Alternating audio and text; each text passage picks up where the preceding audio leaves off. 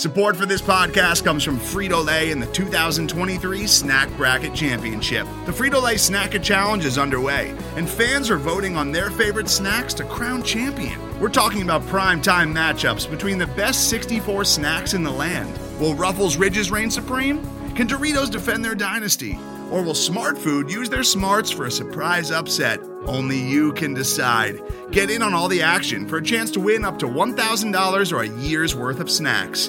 Let your snacks be heard. Just go to fritolaysnacket.sbnation.com to vote and enter for a chance to win. No purchase necessary. Sweepstakes ends April 3rd, 2023. Void where prohibited. Year's worth of snacks awarded in the form of 52 coupons, each good for one bag of chips. See official rules at fritolaysnacket.sbnation.com.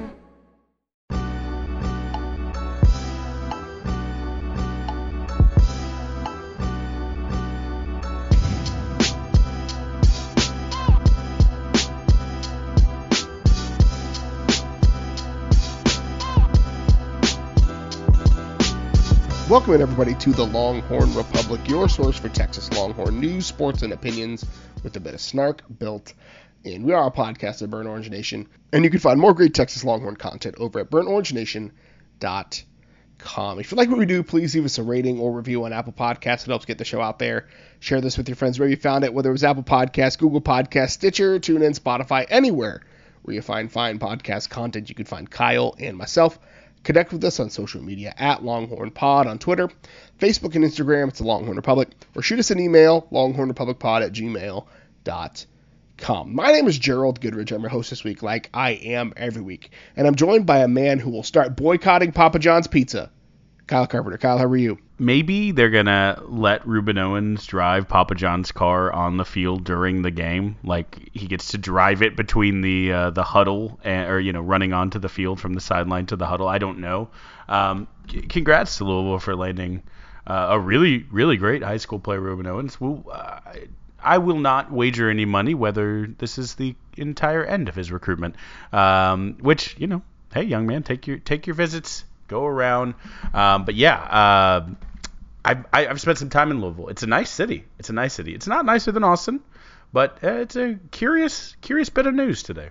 Like, Scott Satterfield is doing something. Like, I don't know what's going on, but that's like the fourth top 200 player that they've gotten. Pierce Clarkson kind of started the thing. He's a quarterback out of California, and the hits have kept on coming. DeAndre Moore was a surprise commitment out of California, and now Ruben Owens, surprise commitment out of the state of Texas. I think he'll be the highest ranked or one of the highest ranked players in program history. I think either him or Michael Bush. I can't remember who was higher ranked. But one of the two of those guys will be the top 247 guy for it. But anywho, Ruben Owens, Black Unicorn, once committed to Texas, is now, at least as it stands currently, headed to Kentucky to play at Louisville. But we're not here to talk about recruiting purely. We'll talk some recruiting in our second segment today, but we're going to talk some baseball. Texas unfortunately goes over in Omaha, so we'll talk about that and kind of put a cap on the season. Some coaching staff news, again, like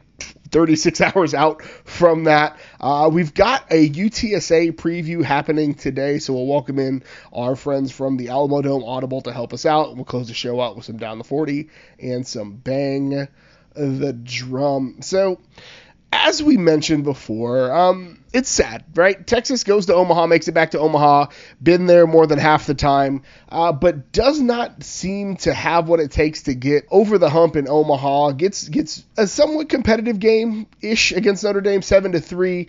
Pete Hansen got chased early in that one, and then got just absolutely blown out of the water by those filthy farmers from College Station, 10-2 in the elimination game. Texas actually held a lead in that one, but didn't manage to hold on to it, putting a cap on a season that was started out with really high expectations, had some really low expectations somewhere in the middle, but Texas, I think, made it to Omaha, which is kind of the standard by which this program should be judged, and so making it to Omaha is really good. Winning a national championship is great, but overall, I would say a disappointing end to a very weird season.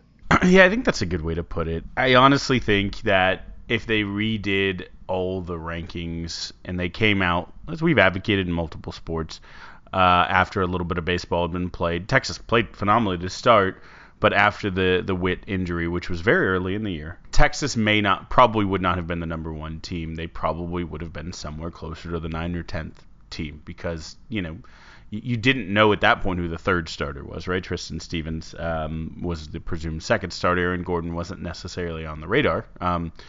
And so those questions probably would have taken what most experts said, this is going to be a better hitting team. And, they have, 3 of the best starters in college baseball. When you lose Witt in that equation, then they probably hit somewhere close to their expectations, but it was never a straight line this entire season. We much maligned pitching staff that had some high points, right? I mean, Pete Hansen for most of the year, really great. He certainly hurt his draft stock here at the end, but had an overall really great season. Lucas Gordon was a great surprise, but there were a lot of gaps, a lot of guys who came in with supposedly otherworldly stuff and couldn't throw strikes or gave up big hits at big moments, and so they lost games they shouldn't have. They got chased in midweek games. They had the rough South Carolina thing, but they showed some resiliency and they got tough, and it felt like through regional, super regional, they had coalesced at the right time. And then I guess it is keeping with the theme of the season. I don't understand exactly how the motor fell out of that boat when they arrived in Omaha, but it just felt like a completely different team. I mean, it felt like kudos to 2 good teams also, right? It's the 8 best teams in college baseball, so everyone there is good, but it felt like just maybe the worst showing of Texas, even against some good Big 12 teams where they didn't have their best performance. This was probably as bad as the team overall has looked the entire season. It happened to be here at Omaha. Just, some uncharacteristic defensive plays were just, not making the limit the next thing plays, some bats going cold on some really, really unbelievably steady and sure hitters.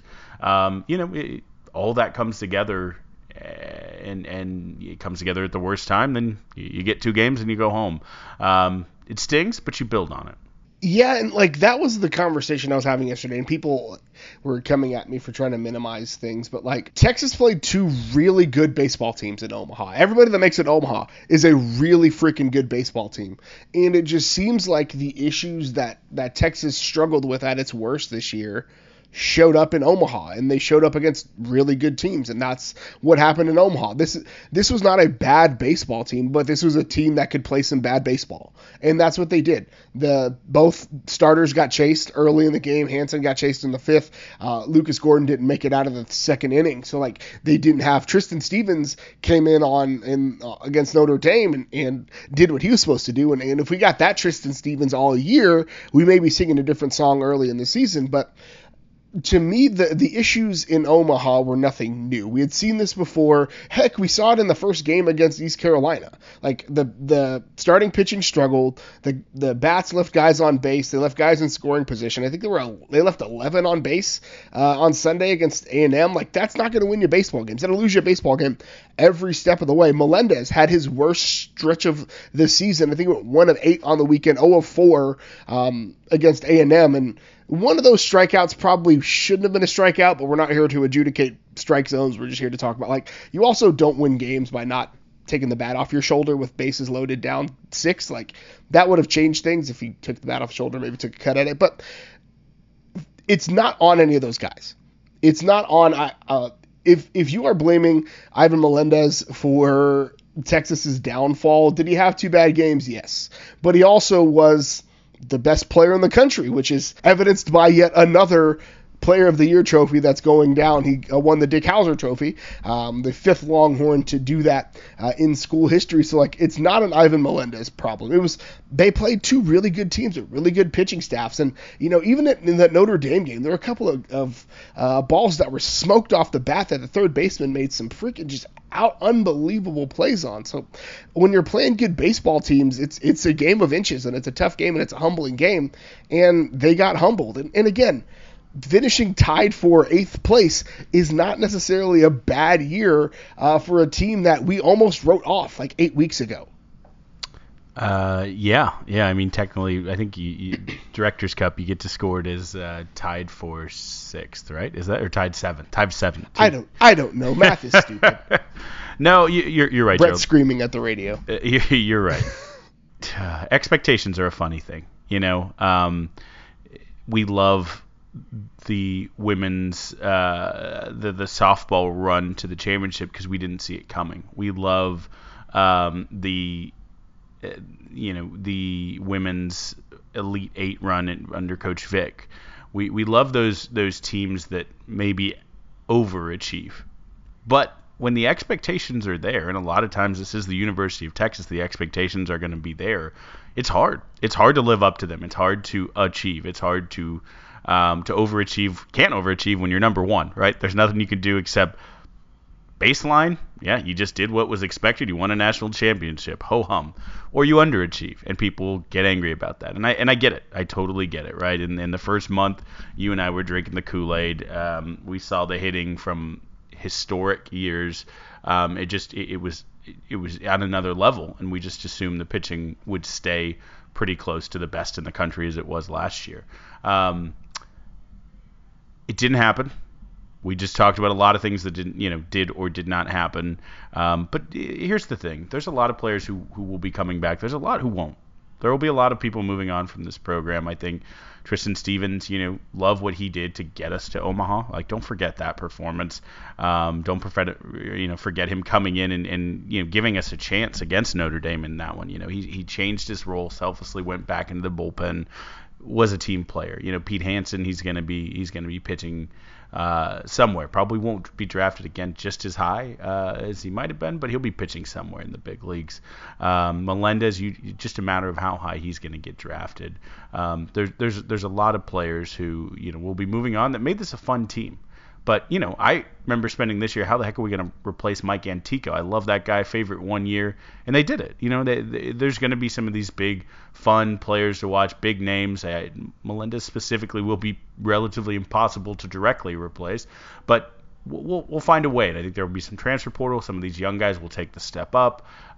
You'll see that consistency, and like I said, I think if it was any other team but the Sooners or the Aggies who would have eliminated us, it would sting a little bit less, right? It hurts that Texas A&M, even if they don't win another game, that's their first College World Series win in 15 years, but they got to do it against Texas, so good on them. Tip your cap, let them brag. They're going to come into your cube and your office and your truck, wherever they spot you, and they're going to come in and talk their mess, and you nod and you smile and you say, yeah, y'all did it. Good job. Yeah, we'll play again. We'll see who gets to talk then, right? Like, they get it. They get the bragging rights. Nothing we can do. But again, just all in all, a top 10 finish to a season. We're not going to sit here and pretend like this is the worst season in the world. What could have been will always be a conversation for podcasts and a couple beers in. It's a melancholy thing. Like, we're sad Texas lost, and we think, again, we thought at the start of the year this was a national championship caliber team, and losing this way, and especially losing to A&M, like you said, it's annoying, and they're going to be annoying, but like, Texas fans need to stop being Texas fans about this thing. But immediate fallout from that, we talked about the pitching struggles, and Kendall Rogers of D1 Baseball is reporting, like, as of right now, 8:54 p.m. on Monday, that Texas is parting ways with pitching coach Sean Allen, 1 year removed from being the assistant of the year in 2021. Texas ranked 26th nationally in ERA and led the Big 12 in ERA as well. The pitching was much maligned, especially the bullpen issues Texas faced this year, but somebody's going to luck into a really good assistant coach, and I don't necessarily know how to feel about this move in the immediate fallout of it.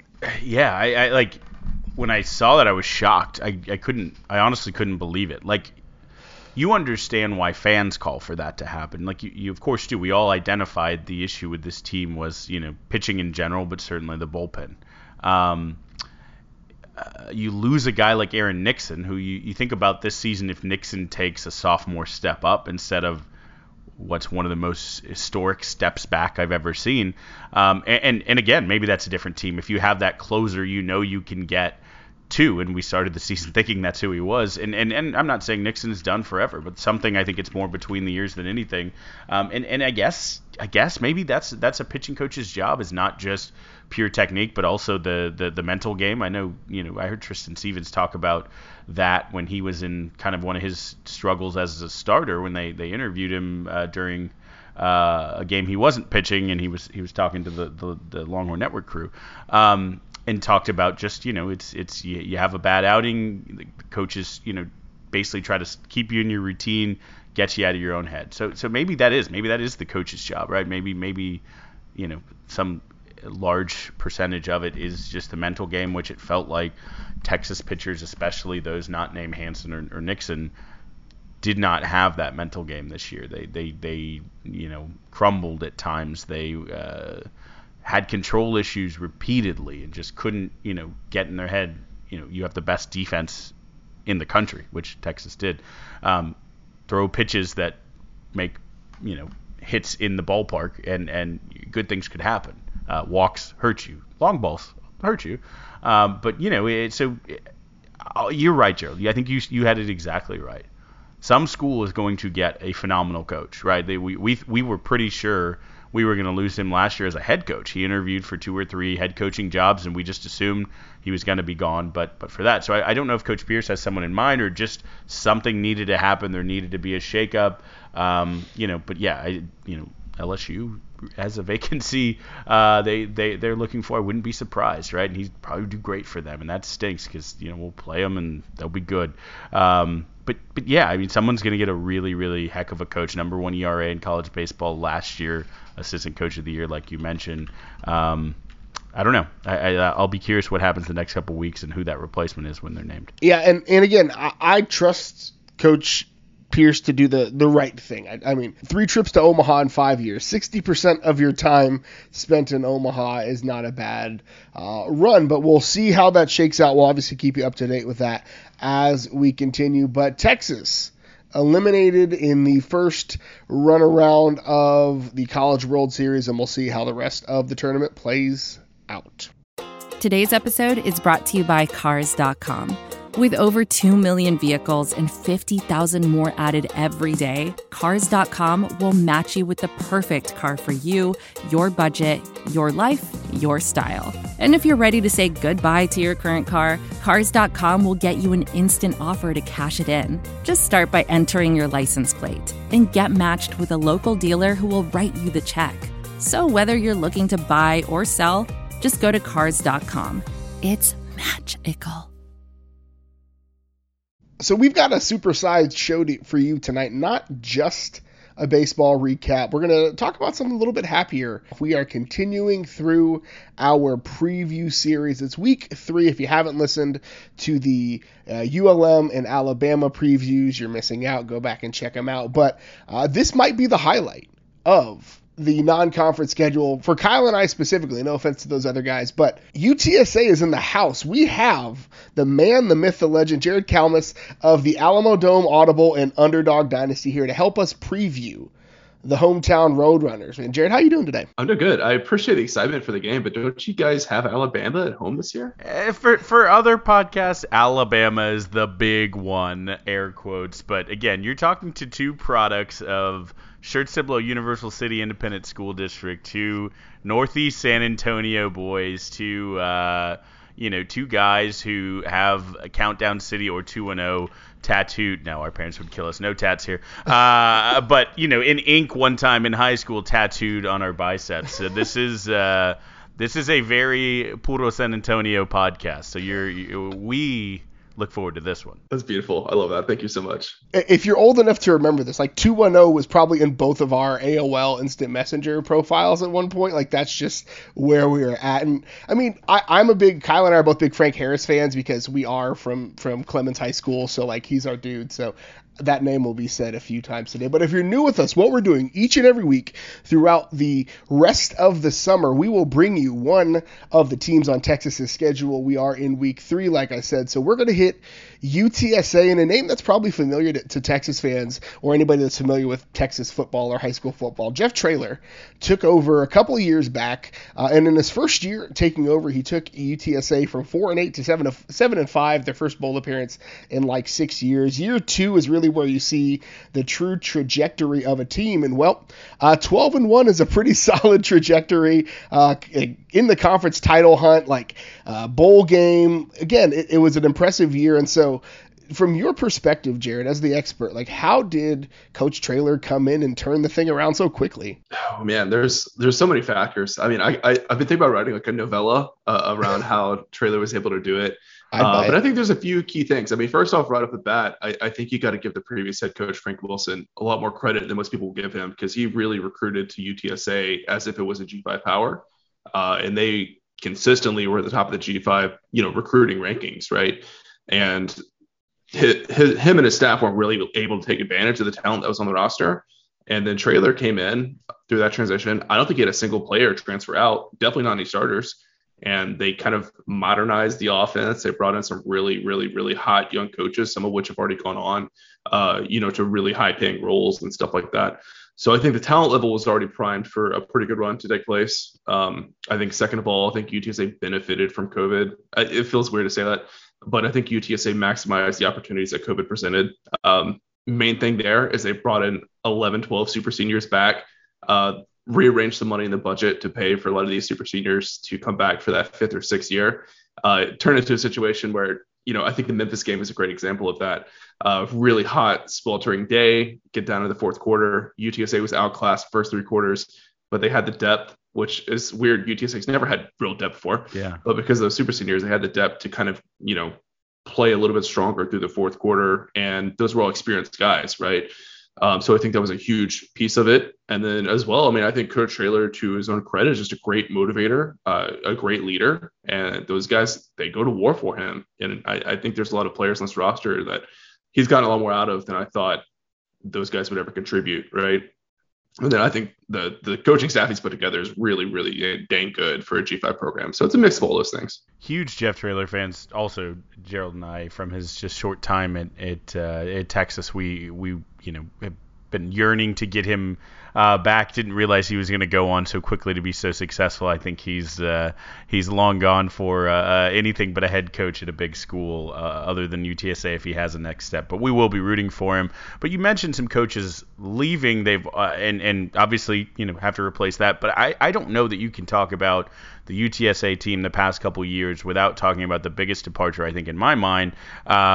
Replacing running back Sincere McCormick, who Gerald and I have had Twitter debates with folks that he was the best G5 player, the G5 Heisman effectively in the country last year, and has been that for a few years, 4,000 yards in his career. How do you replace a guy that effectively is your building block for the turning point in a program? I don't think there's one kind of lift and shift replacement for what Sincere was able to do. And Sincere was a really unique running back. I mean, he had some games that were fairly pedestrian and the actual yards. I mean, on tape, he didn't always flash, and that's why he didn't get drafted, I think.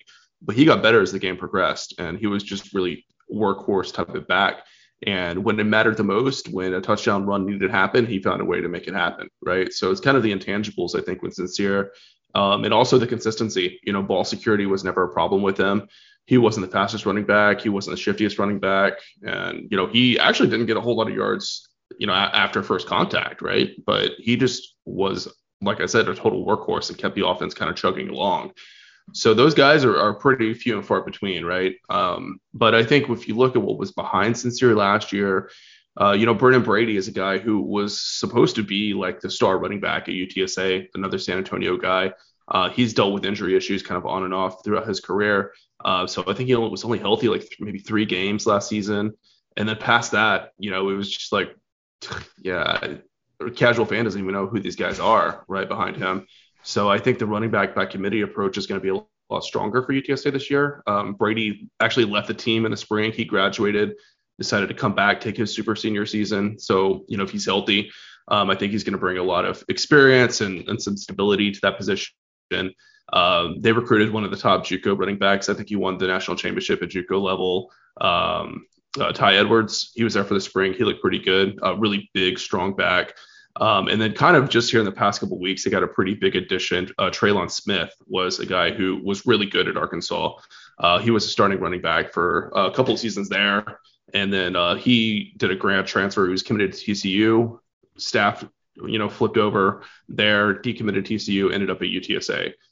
So I think you guys know 24/7 has like recruit rankings for transfers. So they kind of reevaluate you.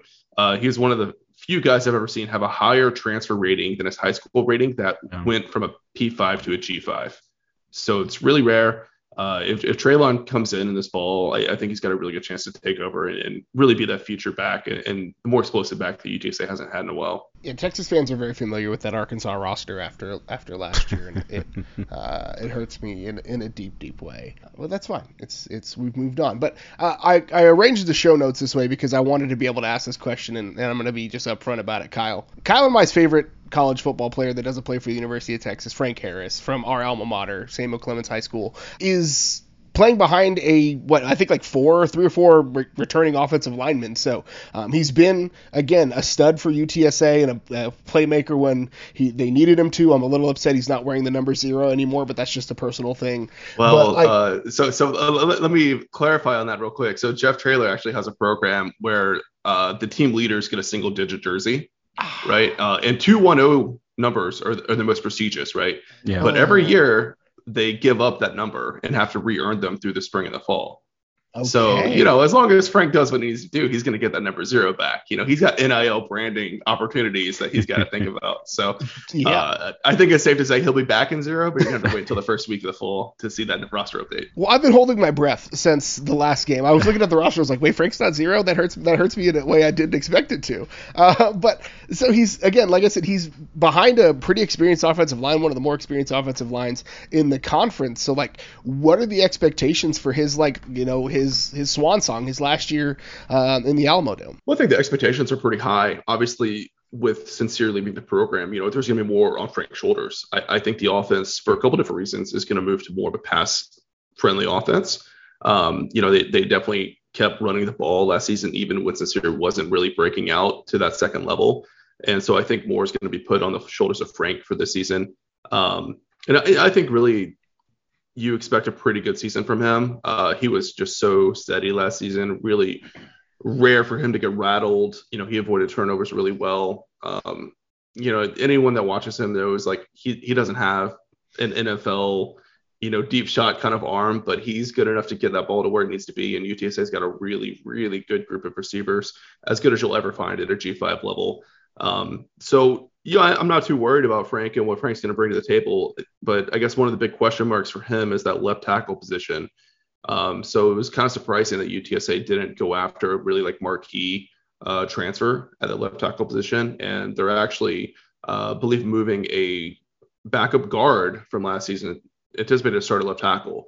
So we're going to see how that plays out. He did look pretty good in the spring, but I think against some of the stronger programs that UTSA has on their schedule, I think it's going to be definitely the matchup to watch in most games going forward this season. I was looking at your schedule with U of H, with Texas. I mean, if you don't, if you can go 1-2 or heck 2-1, you've really started off really well. But we'll see, because Texas also will be watching the Edge to see what we can generate there as one of our flashpoints for the season. So let's switch it over then to the defense, since we're talking about it. You talk about losing McCormick, you kind of on the other side have to talk about losing honorable mention All-American Clarence Hicks, who, just a force in the backfield, generating sacks and tackles in the backfield. I think he believes set the program record or single season record in both of those. And in addition to him, 4 other starters. Now you bring back Rashad Wisdom, Jamal Liggins, your 2 top tacklers, and a really good defense last year. What's the expectation for the defense this year? Is there a drop off? Has there been replacements? What are we looking at? Yeah, it's interesting. I'm kind of kicking back and forth in my head what to expect for the defense. They also lost a co-defensive coordinator as well. Rod Wright went to Miami and was really, really impressive at UTSA for both recruiting and on-field purposes. So, I think that loss hurts a lot. I think right now my take on the defense is they're going to be a little bit worse up front and a lot stronger on the back end. Secondary last year was really woeful. go back and watch the Western Kentucky games, both of them, a lot of free reign receivers just running uncovered, right, is a pretty chronic problem that never really got addressed. But they're getting a massive infusion of talent in the back end. They actually flipped a Kentucky signee, which is so weird to say that UTSA flipped a signee from an SEC program, in Zay Frazier. So he's a 4-star cornerback that should come in and compete right away for starting spot. They have a former starting cornerback from West Virginia, Nick Troy Fortune, who looks incredible. PFF loves him. And then Pig Cage, one of the best names in college football, worked his way into the starting lineup at LSU. Again, coaching transition there. He was promised a scholarship as a walk-on. That fell through when Brian Kelly came on board, ended up at UTSA. So a couple other guys coming in as well. But, I think that we're going to see a pretty good turnaround, hopefully in the secondary with that just speed size combination coming in. But the outside linebacker position is definitely the biggest question mark on this whole roster. Not only is Clarence Hicks out, but I think 6 guys with either starting experience or like primary backup experience are out the window. So you're pretty much starting over at that position. And typically it's a fairly quick, easy position to learn. But just losing that much experience at once at a single position is always cause for concern, I'd say. So I want to shift gears a little bit because Kyle and I are big fans of recruiting, and we're obviously always ones to stand on the table for something like this. So I want to ask the question and really compare to rival Texas State, right? Texas State has seemed to go the route of the grad transfer as well. A guy, Jeff Traylor, who obviously 15 years as a Texas high school football head coach, has gone the high school recruiting route and kind of mined those depths and really mined the kind of gems of the under recruited like San Antonio and the surrounding suburbs. And like I just want to like from a guy who's you're a UTSA guy and a lot of these guys are homegrown, like what does that do for the culture and the environment of the team and probably has helped them become successful and take some more pride in what they're doing? Yeah, man. That's another really interesting topic to discuss because I don't know if it was luck or strategy, but I think UTSA figured out the transfer portal thing before most programs did. To talk at a high level about Jeff Traylor's recruiting strategy is they always say they start recruiting from San Antonio out, right? So they're going to come in early. They're going to identify the guys that they think are Power 5 talents, borderline guys, and then G5 guys, right? Some of those guys they're going to offer right off the bat. I think they just offered a 2024 quarterback like last week or so. So they definitely start there and they kind of get a feel for what that class is going to look like, how many of those guys they want to take, think they can take, so on and so forth. And I mean, their primary focus is recruiting Texas high school football players. And, it's Texas State. They've had maybe 2 high school players in the past 2 or 3 years. That's going to be a deep, deep hole for, Spav or the next coach or the coach after that to crawl out of. But, when Jeff Traylor puts on his Texas High School Coaches Association hat and, poses for photo ops and, shows up at every coaching event, stuff I've never heard of, the coaches convention behind the Piney Woods. There was one in Port Lavaca, the Coastal Bend Coaching Association. I'm like, dude, I grew up there. I've never heard of this. This is crazy how deep Jeff is in the game. But they truly do they have this policy that any high school coach can send a kid into his staff and they're going to give them an honest evaluation and they'll tell them, they call it, I think straight line recruiting. And they'll tell them straight up, we don't think this guy's going to play for us, but we can get you in touch with an FCS coach or D2 coach or something like that. Or they'll say, we really like this guy. We want to meet him. We want to get an offer. Right. So while they've worked the portal really aggressively, I think I just listed earlier in this podcast, 4 guys coming to the portal that should have immediate impact. That's by no means how they're building their roster. I mean, they're high school focused first and foremost. And then whenever they do reach into the portal, they're looking for guys that, come from high school programs in Texas. I don't know how closely they've stuck to it and if it's 100% or what, but they have said that, we're not going to take a transfer if we didn't have some personal connection with that recruit before they went into the portal, right? So whether that's they know the high school coach, they know the parent, they played ball with an uncle, whatever it might be. As long as they have some kind of personal connection, they're going to look at that recruit seriously, right? And they won't, stick their neck out for a guy that they don't have anyone in their personal life that'll vouch for them. So it's a really interesting tactic. And to go back to your first question, or maybe your later question about how recruiting San Antonio first can benefit. I mean, first off, you're going to get some guys that you probably wouldn't get otherwise, just being the hometown team. That's a huge benefit to that. But for the culture standpoint, yeah, absolutely. I think the guys are really bought into the whole 2-0 thing. And what's really interesting to me is you even look at some of the guys they bring in from like JUCOs in Mississippi. They get on campus and they see how much the San Antonio guys like love their hometown, and they buy into it as well. Like, it's really cool to see guys from out of state that had never been to San Antonio until their recruiting visit, talk about, it's for the 210, and they're going to meet with high school kids and kind of preaching the gospel of the program. Some of that's just San Antonio's like community feel, as you guys know. You go to Fiesta and it just feels like you're part of this really vibrant community. But I think a lot of it too is like the guys like Frank Harris, Brendan Brady, Sincere McCormick, Rashad Wisdom. They really believe that like the UTSA is going to put San Antonio on the map nationally. And I think the guys that come in from outside of San Antonio start to buy into that as well, because actions speak louder than words. And when those guys that had P5 offers and had really competitive offers from other G5 programs choose to stay, it shows a level of commitment that makes the buy-in process a little bit easier. All right, so let's wrap the serious portion of our interview. We know what our listeners come here for. It's the rapid fire section. You're going to be great. I know it. I can already tell. I'm just going to jump right in. I'm going to lob up a softball. You were just talking about doing it for the 210, a little pride. Your time in San Antonio, around folks who know the ins, the outs of San Antonio. Go ahead and light the internet on fire here. Best Mexican food in San Antonio. That's really tough, because there's like different types of cuisines. There's different things that you like. How about your favorite? If you don't feel comfortable naming a best, I'll give you a cop out. When you go back to visit, what's the spot that you have to go to? Depends what part of town I'm in, to be honest with you. I would say I don't get to get there as often as I like to, because it's not downtown where the Alamo Dome is at. But there's a food truck on the corner of Babcock and what's that other road? Oh man, it's escaping me now, but it's called El Gallito, and it's just the best taco truck I've ever had. You guys know I've lived in Texas my whole life. I've had hundreds of taco trucks, but El Gallito is just the best. I don't know what they do there, but that place holds a special place in my heart. Some other places, Carnitas Longhorn is a newer spot that opened up recently, and they just specialize in carnitas only. And it's kind of on the south side.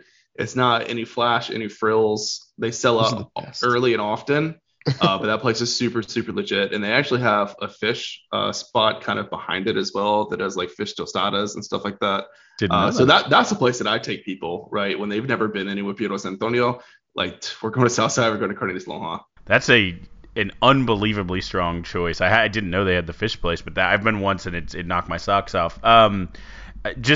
So I was going to throw you under the bus and say all other fans of San Antonio, other places, come at him in the mentions. But I think you nailed it with a favorite and an excellent. I'm going to spare you. All right. So it's a strong. I'm going to be back home here in a couple weeks for the July 4th holiday, so I've never been. I'm gonna have to check it out. But one of the things a couple of years ago we had this series going through the summer, and I'd like to bring it back out for somebody we haven't spoken to before. So you're from Victoria, where Stone Cold Steve Austin is billed from.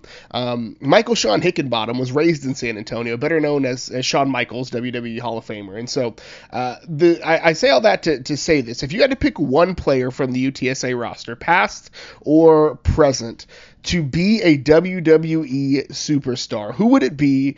And what would just describe their wrestling style or their signature move or even their come out song, whatever it might be? Who would it be? And give us a little bit about their WWE persona. Man, this is a fantastic question. Definitely one I've never gotten before. So I'll preface this by saying I'm not really a wrestling guy, right? So all right. Other than some of the guys you listed, I'm not really gonna know persona wise, I don't know what being a heel is or anything like that. We're not wrestling guys either. Okay. I would say I'm gonna pick a Sean Mabry, who was one of UTSA's first players to go into the league, and he played for the Saints a little bit. He was a nose tackle, but he was on campus when I was there. And he was the most imposing person I've ever stood around, because he was 310 pounds, but body fat percentage was really, really low. I mean, this guy was like a statue. So I would pick him as an Andre the Giant, I guess, kind of guy. Looks like he could just pick you up by the shoestring and flap you over like a rubber duck or something. So that would probably be my pick. But I mean, he just has a lot of interesting characters that if I had some more time to think about it, probably think of some good ones. Maybe that's an article idea for me for this offseason. Feel free to steal it. Yeah, we people answer it in different ways. Some guys go for the best interview as the guy who can work a microphone or the flashiest, but I mean you can never go wrong with just pure size. So I like where your head's at, going with the monster here. So let's keep it kind of fun here on the interesting thought exercise. It's your time covering the team. Now that we're in the new era of NIL, if you had to match any player with a dream NIL deal, right? Whether it's a local establishment that you would pair them up, a national brand, doesn't matter. The dream NIL deal with a player on the roster, again, can be past or current. Yeah, this one I've had been asked a lot, and I like to think about it a lot, and the answer is really easy. I'm sure you guys have seen a lot of restaurants, like barbecue places, are doing kind of group NIL deals with offensive, defensive linemen, right? Yeah. Being from the San Antonio area, I can only pray that you guys have had the King Kong nachos at Chacho's before. Yes. Okay, so for the listeners that haven't been there, haven't been to San Antonio, the King Kong nachos at Chacho's are like a platter, like probably like 3 feet square, coated with like 4 different types of cheese. And I mean, I think they say they recommend like 8 people eat that meal together as like a shared plate. But I've seen some really hungover and inebriated college students smash on it with like just 3 people around it. So I would love to see Chacho's sponsor the UTSA offensive line, have the starting 5 out there with the plate of King Kong nachos for each of them, and see if they could get through 5 with just 5 guys. I like it. I'd pay to watch that live stream. I wouldn't pay to watch the aftermath. We have brunching with the bigs at Texas, so if you need some NIL advice to set it up, they rotate. It'll be local restaurants hosting the offensive. No one restaurant can host the offensive line too many times and still keep inventory. The other acceptable answer would have been, of course, best name in college football, Pig Cage. You heard him say it earlier. I'm just reiterating for our listeners who may have missed that. It was, in fact, Pig Cage dealing with Boar Buster or one of the local hunting. I don't know all the hunting brands, but for pig traps. But I mean, it seems right there. You just talked about a carnita spot, so like that would have been a solid pairing. That's true. Throwing it out there. That's true. Okay, so we love to hate. We hate to love to do this to people, but if I made you say one nice thing about the Texas State Bobcats, what would you say? Well, I really can't pick anything for football because they've been so miserable since moving up to FBS. I mean, they've only come close to competing with UTSA in one game. But I don't hate Texas State as a school, right? So I'm going to give them a lot of kudos for their graduation tradition of, having like your gown on and then jumping into the San Marcos River right after you graduate. Not only is it super cool, but it's really unique. I mean, I can't think of another school that does something like that or even has the ability to do something like that. Maybe people jump in some like man-made pond on campus or something somewhere or something like that. I've seen people get in the fountain at UTSA, but jumping into the actual river in town is really cool. So I got to give the Bobcats some love for that. Secondly, I'll say that my favorite hamburger in all the state of Texas is in San Marcos, and that's a guacamole queso burger at the Tap Room on the square. If you guys haven't been there, definitely check it out. It's a good burger. I've had a generic burger. I don't think I've had the guacamole queso. Next time I'm in San Marcos at the Tap Room, I'll have to try it. It's extremely messy, as you can imagine, but it's worth it. It's awesome. I'm going to venture to guess there are probably a lot of wasted evenings in San Antonio between the three of us or San Marcos, between the three of us on this call. I've had some times, for sure. But Jared, man, thank you so much for joining us, brother. It's been a blast. If folks want some more of what you've got to offer, where can they find you on the internet? Yeah, definitely. So my Twitter account's @JaredUTSA if you want to follow me personally. Then, of course, @Alamo Audible is our Twitter account for the podcast. Alamo Audible is just a little too long for the character limit, so you can find us on there. Actually, this week we're launching our new website. I'm not sure when you guys are planning to publish this, but if it's the week of June 20th, then it should be live, and that's almadomaudible.com. So definitely check it out. We've spent, I would say, many months building the actual website, but it's like years and years and years of content. So I think it's probably going to be the largest like online repository of UTSA content like ever. So awesome. That's really cool. So definitely check us out. Give us a follow. Of course, we'll be previewing the UT game. We always have like special guest interviews as well. So yeah, that's about it. Awesome, brother. Well, thanks again. We won't take up your whole evening. I know you're tired. Let you get some rest, but man, thank you so much for staying up late with us. Yeah, of course. Appreciate it, guys. Happy to come back anytime, and thanks for throwing some fun questions at me. No, it's always a good time. It's still the University of Texas, no matter what city's after it. So it's all love here. I'll even throw a little meep, meep, meep, meep. Love it. Thank you, guys. Thanks, man. And so now's the part of the show where we whip around the rest of campus and we down the 40. So we were on it before everybody else, and that's totally fine. Thanks to our friends over at Directors Cup Updates, our friend Brett Wilkinson. But Texas has officially been named the Directors Cup champions for the second consecutive year, including 10 NCAA top 2 finishes and 4 national titles to their name. Yeah, absolutely.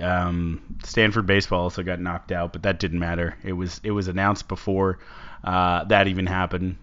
Texas, another top 10 finish for the baseball team was the icing on the cake. 12 top 5, 14 top 10. I mean, just really top to bottom outstanding.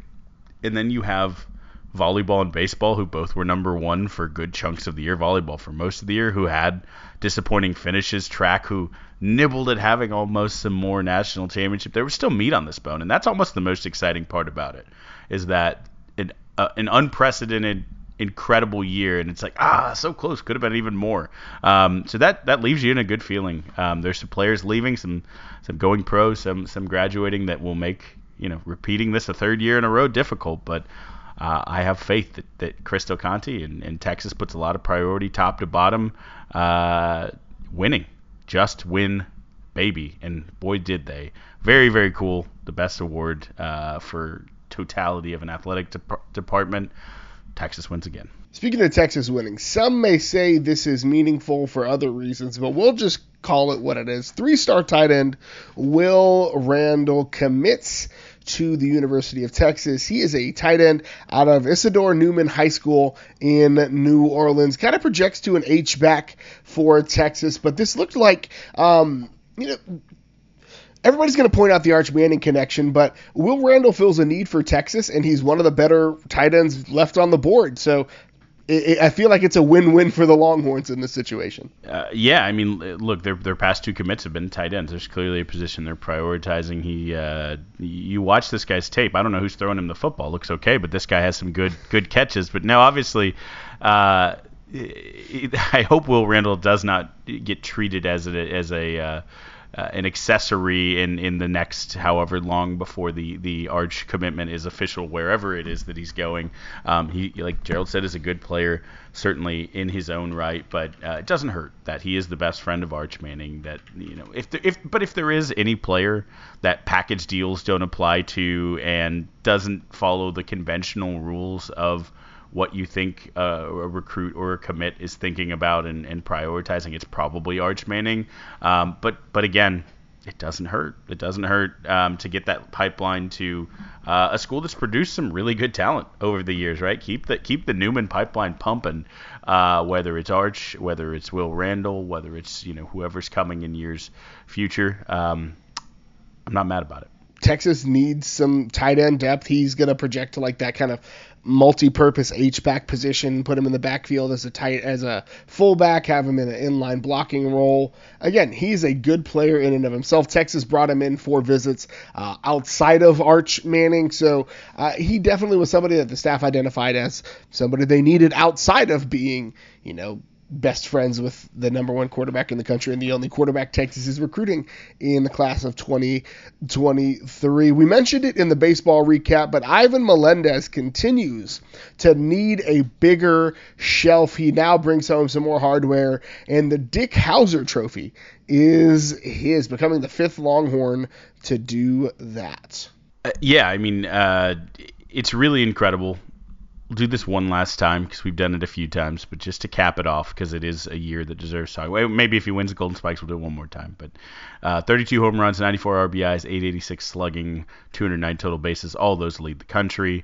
Broke the record all time for Texas home runs as well as home runs nationally in the BB Core new bat era.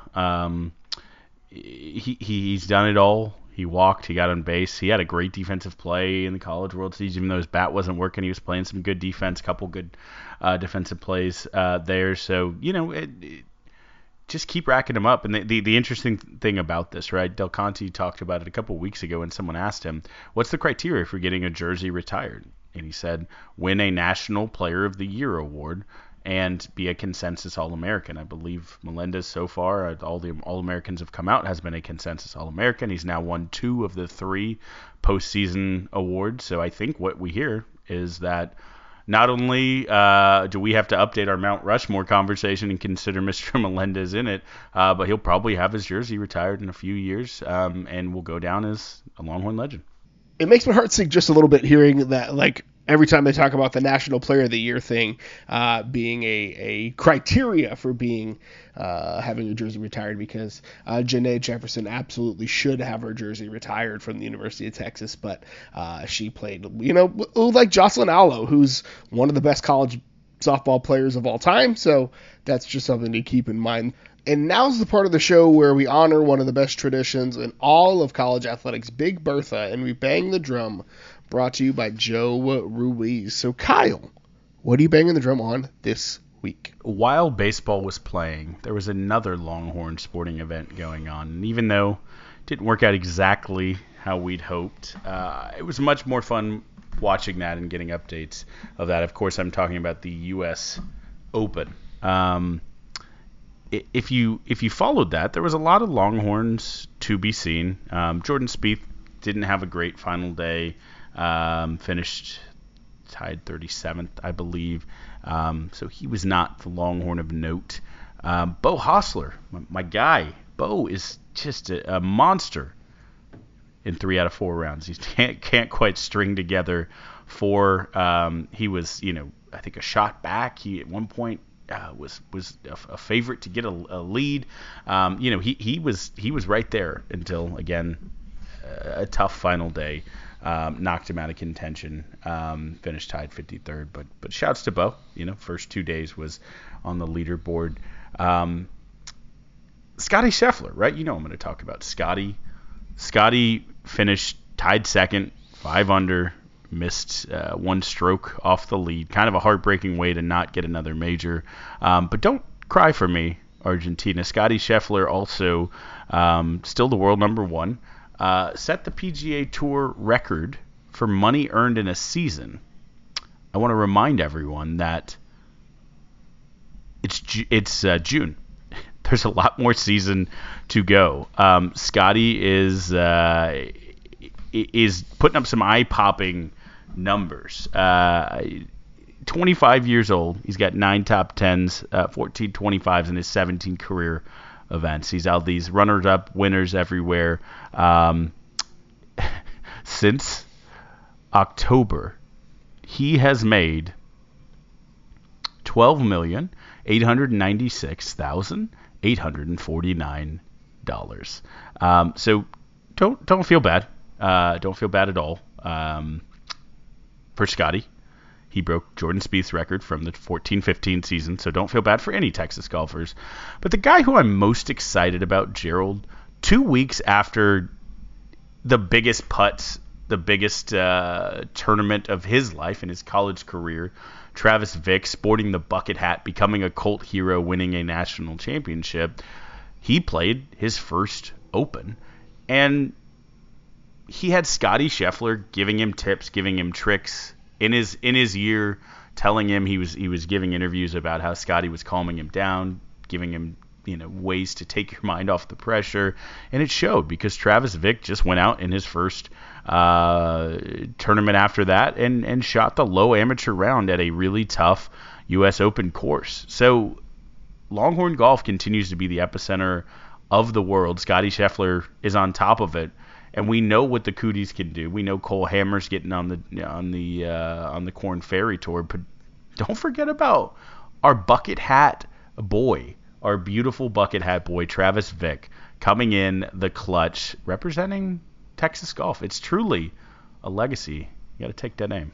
I'm totally fine with Texas leaning into the country club T-SIP thing if they keep winning national championships in those schools, in those sports. Totally fine with it. I'm banging the drum this week on something that doesn't exist, and that's online civility. You and I take great pride in pettiness being our first language, not even our second language. Petty, like I feel like I came out of the womb just making fun of people.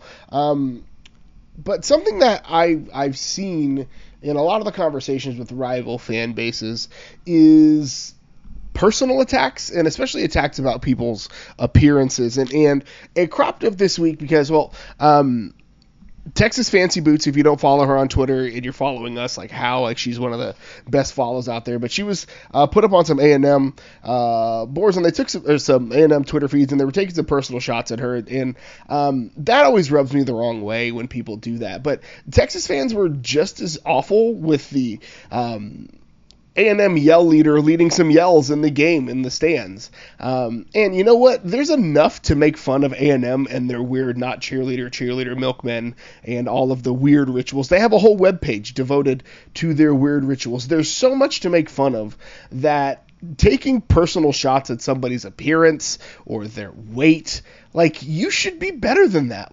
This is not middle school. Yes, make fun of the fact that there are 5 different ways to say whoop.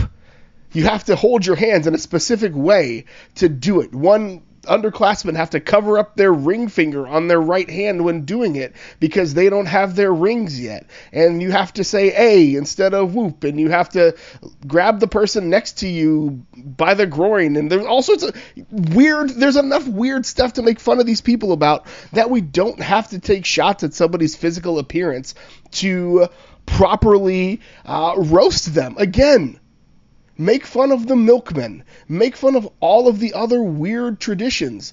Make fun of the fact that the dog is one of the highest authorities on campus.